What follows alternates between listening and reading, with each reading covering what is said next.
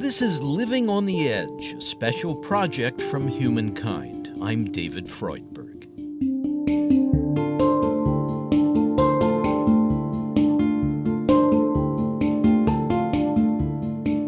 There's a term that we often use called weathering, which is the effects of chronic stress on the body. It really just accelerates the aging process. Physician Keisha Davis outside of Washington, D.C. Being poor puts your body in a constant state of stress, and we know that releases certain hormones and reactions in the body that cause us to age faster. It relates to elevated blood pressure, to obesity, to diabetes. Many of the chronic diseases that we see are worst by being in constant stress. And I think just the state of being poor and the constant navigation that poor folks have to navigate, waking up early to catch the extra bus to get to a place, am I going to make it back in time from this job to pick my kids up? Those are things, yes, that I think we all have to navigate, but the ability to take a break from that stress when you're poor often doesn't happen. This relentless challenge was depicted by Will Smith, who starred in the 2006 movie The Pursuit of Happiness. It's about a man who compounded his personal misfortune with a pattern of bad decisions. This part of my life is called paying taxes. If you didn't pay them, the government could stick their hands into your bank account and take your money. Dad! No warning, nothing. It can't be too late. That's my money. How is somebody just gonna take my money? Listen, that's all the money that I have. You cannot go into my bank account. No. It was the 25th of September. I remember that day. That's the day that I found out there was only $21.33 left in my bank account. I was broke. There is not the ability to pay someone to clean your home when things feel overwhelming. There's not the ability to take that weekend getaway to detach from it all. There's often, when you're poor, not even an opportunity to take a full break for lunch. And so that constant navigation, that constant worry about money, how am I going to do this? How am I going to provide for my kids? How am I going to make it from day to day? Hey, listen, I need the rent. Yeah. I can't wait anymore. Yeah, I'm good for that, Charlie. I'm gonna get it. Why don't you go 2 blocks over the Mission Inn Motel? It's half what you pay here. Listen, Chris, I need you out of here in the morning.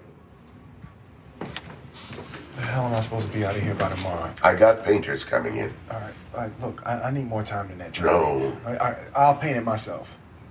All right, but I gotta have some more time. I got my son up in here.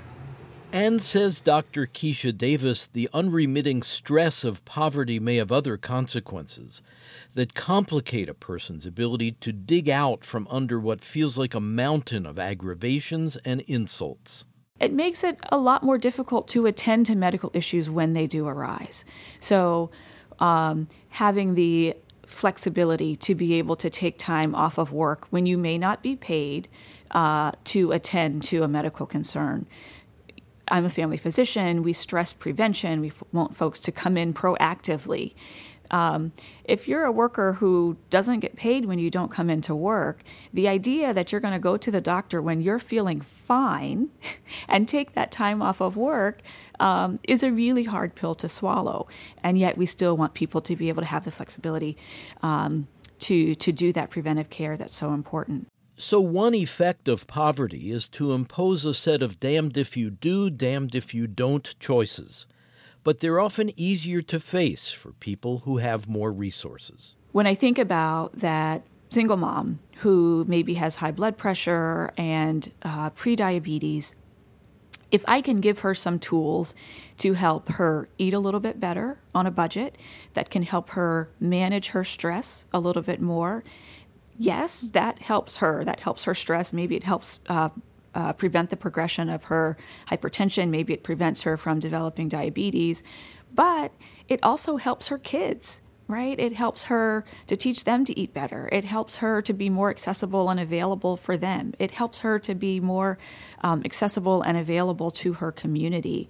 And so really, when we're thinking about the drain that poverty has on the health of a person, it's not just the drain on that individual, it's the drain on their family, it's the drain on their community that doesn't get the benefit of having them fully active and available.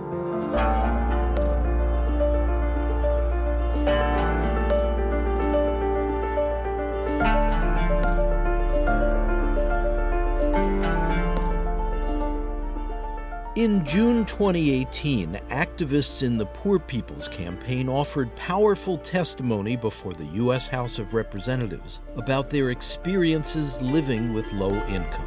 My name is Amy Jo Hutchison, and I come from West Virginia. I've never spent a day in my life without poverty on some level.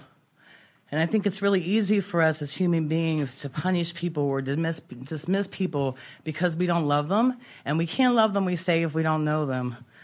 So today I want to turn your attention to Ashley, who is 21 years old, and she has autism. But Ashley is so high-functioning autistic that Social Security says that she doesn't qualify for disability. But yet Ashley's not able to work because her mania it prevents her from being in large crowds, loud spaces. She's tried several times, and she hasn't been able to keep a job because of her disability with autism. I want to talk to you about Frank, who was a Vietnam veteran who sat and told stories to me about elderly people eating cat food to survive. I want to talk to you about Megan, the single mom who told me, I've sold my blood to feed my kids. I want you to think about my own children. I have 2 daughters, and they travel to food pantries with me, and they help me to organize and collect stories. And even my children at the ages of 11 and 14 know enough to know that if you don't eat, you die. I talked to a junior in high school this year in rural county, and she was telling me that there have been 3 suicides in her high school within this year and over 140 fistfights. And I said, why? And she said, everyone's angry. I said, why are they angry? And she said, you can't be poor and you can't be happy at the same time. And I don't know about you, but in my experience living in West Virginia, that young lady that's a junior in high school just described the opioid crisis. I had Medicaid, and so without any notice, they told me I'd forgotten to send a form in February. So this is April when I get the letter. And by the time I received the letter, I had just a couple of days' notice that I no longer have health insurance. So please tell me, as a poor person, what I'm supposed to do. I have a bachelor's degree. I'm trying to heal a medical condition now with essential oils and prayers. While I work full-time, I take my kids to the softball games. I'm doing everything that I can. I'm organizing around other poor people, predominantly low-income moms. And so I just don't think that we should have to give this much of ourselves in order to have a good quality of life in America, the richest country in the world. My name is Pamela Roach. I'm from Lowndes County, Alabama, and I live in a mobile home. And I got raw sewage. I don't have no money on power. And I have to travel back and forth to Birmingham to take my daughter with the CPAP machine. Don't have a car and don't have no way to take her. And then we have a high utility bill, and I was paying like $370 a month on the trailer, and it's hard. I couldn't buy my children stuff for what they need. My name is Christopher Olive. I currently live in Grays Harbor County, which is in Washington State. I am 33 years old and a veteran of the U.S. Air Force. I received an honorable medical discharge in 2007 after 4 years of service due to complications from pancreatitis, which the VA ultimately determined to be a service-connected condition. Upon my discharge, I knew essentially nothing about the science of addiction and how it works in and ultimately changes the brain. I quickly went from taking my opiate-based pain management meds as prescribed to first slowly overusing them and then moving on to taking as many as I could handle, while at the same time watching everything I thought to be of value in my life slowly slip away. Not just material possessions, but really valuable things like relationships with friends and loved ones alike, and my own morals and values. This led to a 10-year period of drug addiction and periodic homelessness, of which the majority I was homeless. From drug addiction to misdiagnosed mental illness, there seems to also be a lack of compassion and humility. There is little to no access to treatment facilities, transitional housing, or even affordable housing in Grays Harbor County. We all have the right to live. And we are fighting because this is my child right here, Jimena. Come on, mamas. Get up here. And I want her to grow up in a society where she's able to meet her grandfather who's in Mexico. I want her to grow in a society where she's able to get access to higher education without getting herself in debt. I want her to be able to breathe good quality air. We get the notices from Google, don't go out tonight, or don't go out today, or limit your exercise today because your air quality is bad in Los Angeles. I want her to have clean water, something that in a lot of the communities we don't have. Central Valley in California, people can't drink water, and those are the folks that are working to feed America. Thank you. Again, Reverend William Barber, co-chair of the Poor People's Campaign, a national call for moral revival. Our campaign agenda is neither left nor right. It aims to challenge both sides of the aisle. It aims to reach toward the moral high ground. The agenda is rooted in the religious values of the prophet of Isaiah that every legislator ought to hear again since you put your hands on the Bible to swear yourselves into office. Woe unto those who legislate evil and rob the poor of their rights and make women and children their prey. You should hear what Jesus said, not to churches and personal charity, but to nations. When I was hungry, did you feed me? When I was a stranger, an immigrant, did you receive me? When I was sick, did you care for me? Because every nation will be judged by God for how it treats the least of these.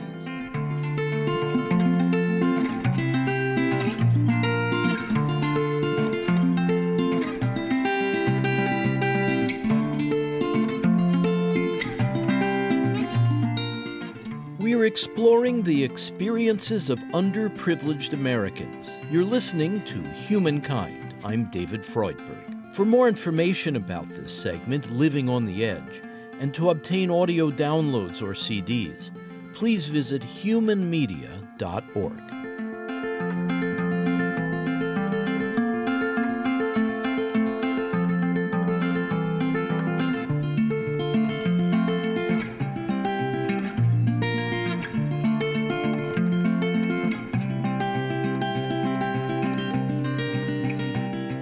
Government assistance to the needy has evolved in the last century. Old age benefits through Social Security and unemployment insurance became national policy in the New Deal. Support then followed for people with disabilities.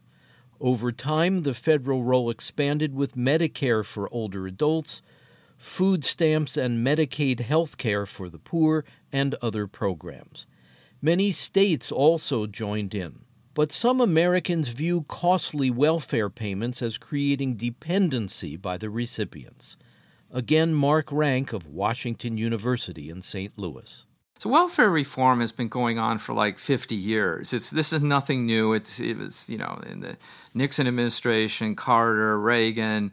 The Clinton administration had a major welfare reform bill that was passed. When I ran for president 4 years ago, I pledged to end welfare as we know it. President Bill Clinton, 1996. I have worked very hard for 4 years to do just that. Today, the Congress will vote on legislation that gives us a chance to live up to that promise, to transform a broken system that traps too many people in a cycle of dependence to one that emphasizes work and independence. Obviously, certain people will exploit any system of public assistance, just as others can afford to engage lobbyists who manipulate our tax system in their favor. And some folks are caught up in addiction or are diagnosed with mental illness. Overall, though, recipients of welfare stay on these programs for less than a year on average. Mark Rank has studied assertions that the beneficiaries are taking advantage of public funding and have little motivation to get off the dole.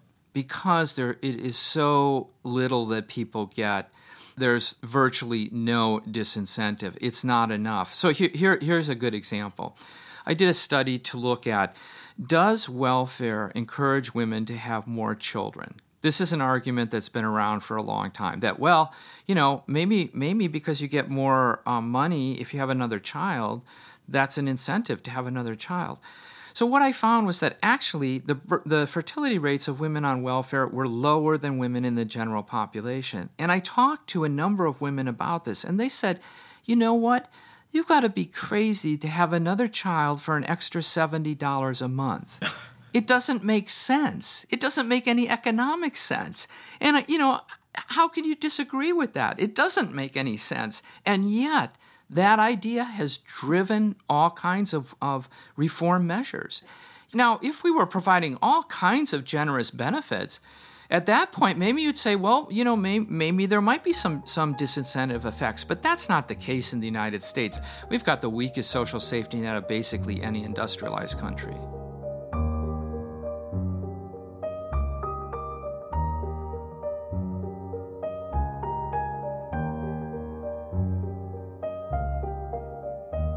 In his book, The Poverty Paradox, Mark Rank describes how some people are affected by inequality that's handed down over generations.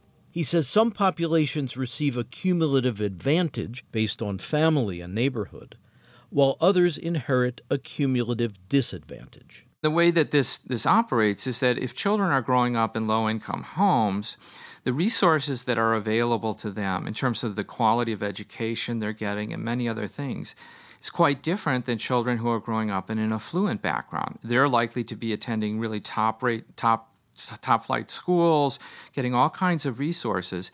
And what happens is those advantages or those disadvantages accumulate over time. That's why there's this, if you're growing up in a poor, low-income household, you're much more likely to, as an adult, also be struggling because of this idea of cumulative advantage and disadvantage. And the way that I illustrated in the book and in other places is with the game of Monopoly and thinking about, how Monopoly is played. So the standard, let's say we have 3 players. Standard way of playing is that everybody gets, $1,500, and you start the game and you go around, and the roll of the dice and the skill of the players determines who wins and loses. And this is the idea of a level playing field. That's the way we like to think the United States operates. But then I say, let's imagine a game where Player 1 starts out with $5,000 and several properties already, purchased. Player 2 starts out with $1,500, the standard, and Player 3 starts out with $250. Now we're going to play the game. The rules are still the same.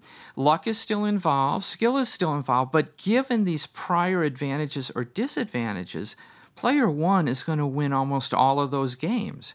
And that's kind of the reality in the United States. We have children who are growing up, with very few resources, and children who are growing up with many resources. And so it's not surprising that that's going to have an effect on how well you do as an adult. Particularly if educational opportunities are unequal. Absolutely. And that's another, we talked about kind of the United States as being an outlier. Here's another way that the United States is very much of an outlier. Most countries fund their K through 12 system through kind of a centralized funding. Everybody kind of gets, regardless of the school you attend, everybody is getting roughly the same amount of resources. In the United States, there are wide differences depending on the wealth of the community. So much of school funding comes from the local tax base, the local property base. If you're in a wealthy community, you're going to be able to fund your schools really well. And if you're in a poor community, you're not going to be able to do that. And so the quality of education that students are getting varies widely in the United States. Here in St. Louis, you can go 15 minutes one way, and I can point out a school that has just all kinds of resources, and the students are getting a top-flight education, and you can go 15 minutes the other way, and the school is falling apart, and they're struggling to find teachers and resources. And so there's this vast inequality. And, again, it's like that's going to have an effect on how well people do. And the ironic thing is that we talk about the importance in the United States of equality of opportunity, that everybody should have equality in terms of the kinds of things that can get them ahead in life. And one of those would be education. But it's really a joke that we don't have equality of opportunity at all. We have wide inequality of opportunity, and we ought to call it for what it is. It's really hard to break out of that cycle of poverty. Again, physician Keisha Davis, who is African American. Everybody needs help at some time in their life. And sometimes that help comes from the government, and sometimes that help comes from family and friends, right? The parent who is able to gift their child $50,000, $100,000 to help them purchase a house is a handout, just like that person who is getting assistance or temporary assistance or food assistance from the government. They needed a little help to get by, a little help from our friends. When I think about myself, I am a physician. My husband is, also well-educated, working on his doctorate. And yet, when I look at our white colleagues who are in similar situations, the wealth that they have been able to acquire because their family has a history of wealth is different than what we have. It's another example of how family background can extend financial advantages or disadvantages to a person's status today. My parents were the first parents of their generation to go to college. His parents, I think, he had a grandfather who went to college. And so their ability to have a stable house, generate wealth, have enough to not only eke out a success for them, but also save up enough extra to give to the kids. That takes generations. And I think African Americans are starting several generations behind. My grandfather's grandfather was enslaved. That wasn't that long ago. It takes generations to recover from that trauma of slavery. My father helped to desegregate schools. He was one of the first class of students to desegregate schools. People think about this as, long ago and far away. That was just a generation ago.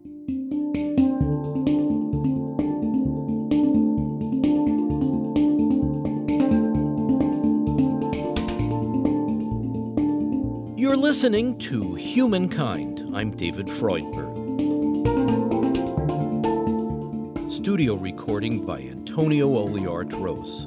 Editorial assistance from Kathy Graham, Ken Rogers, and Rowan Edwards. Webmaster Brian K. Johnson.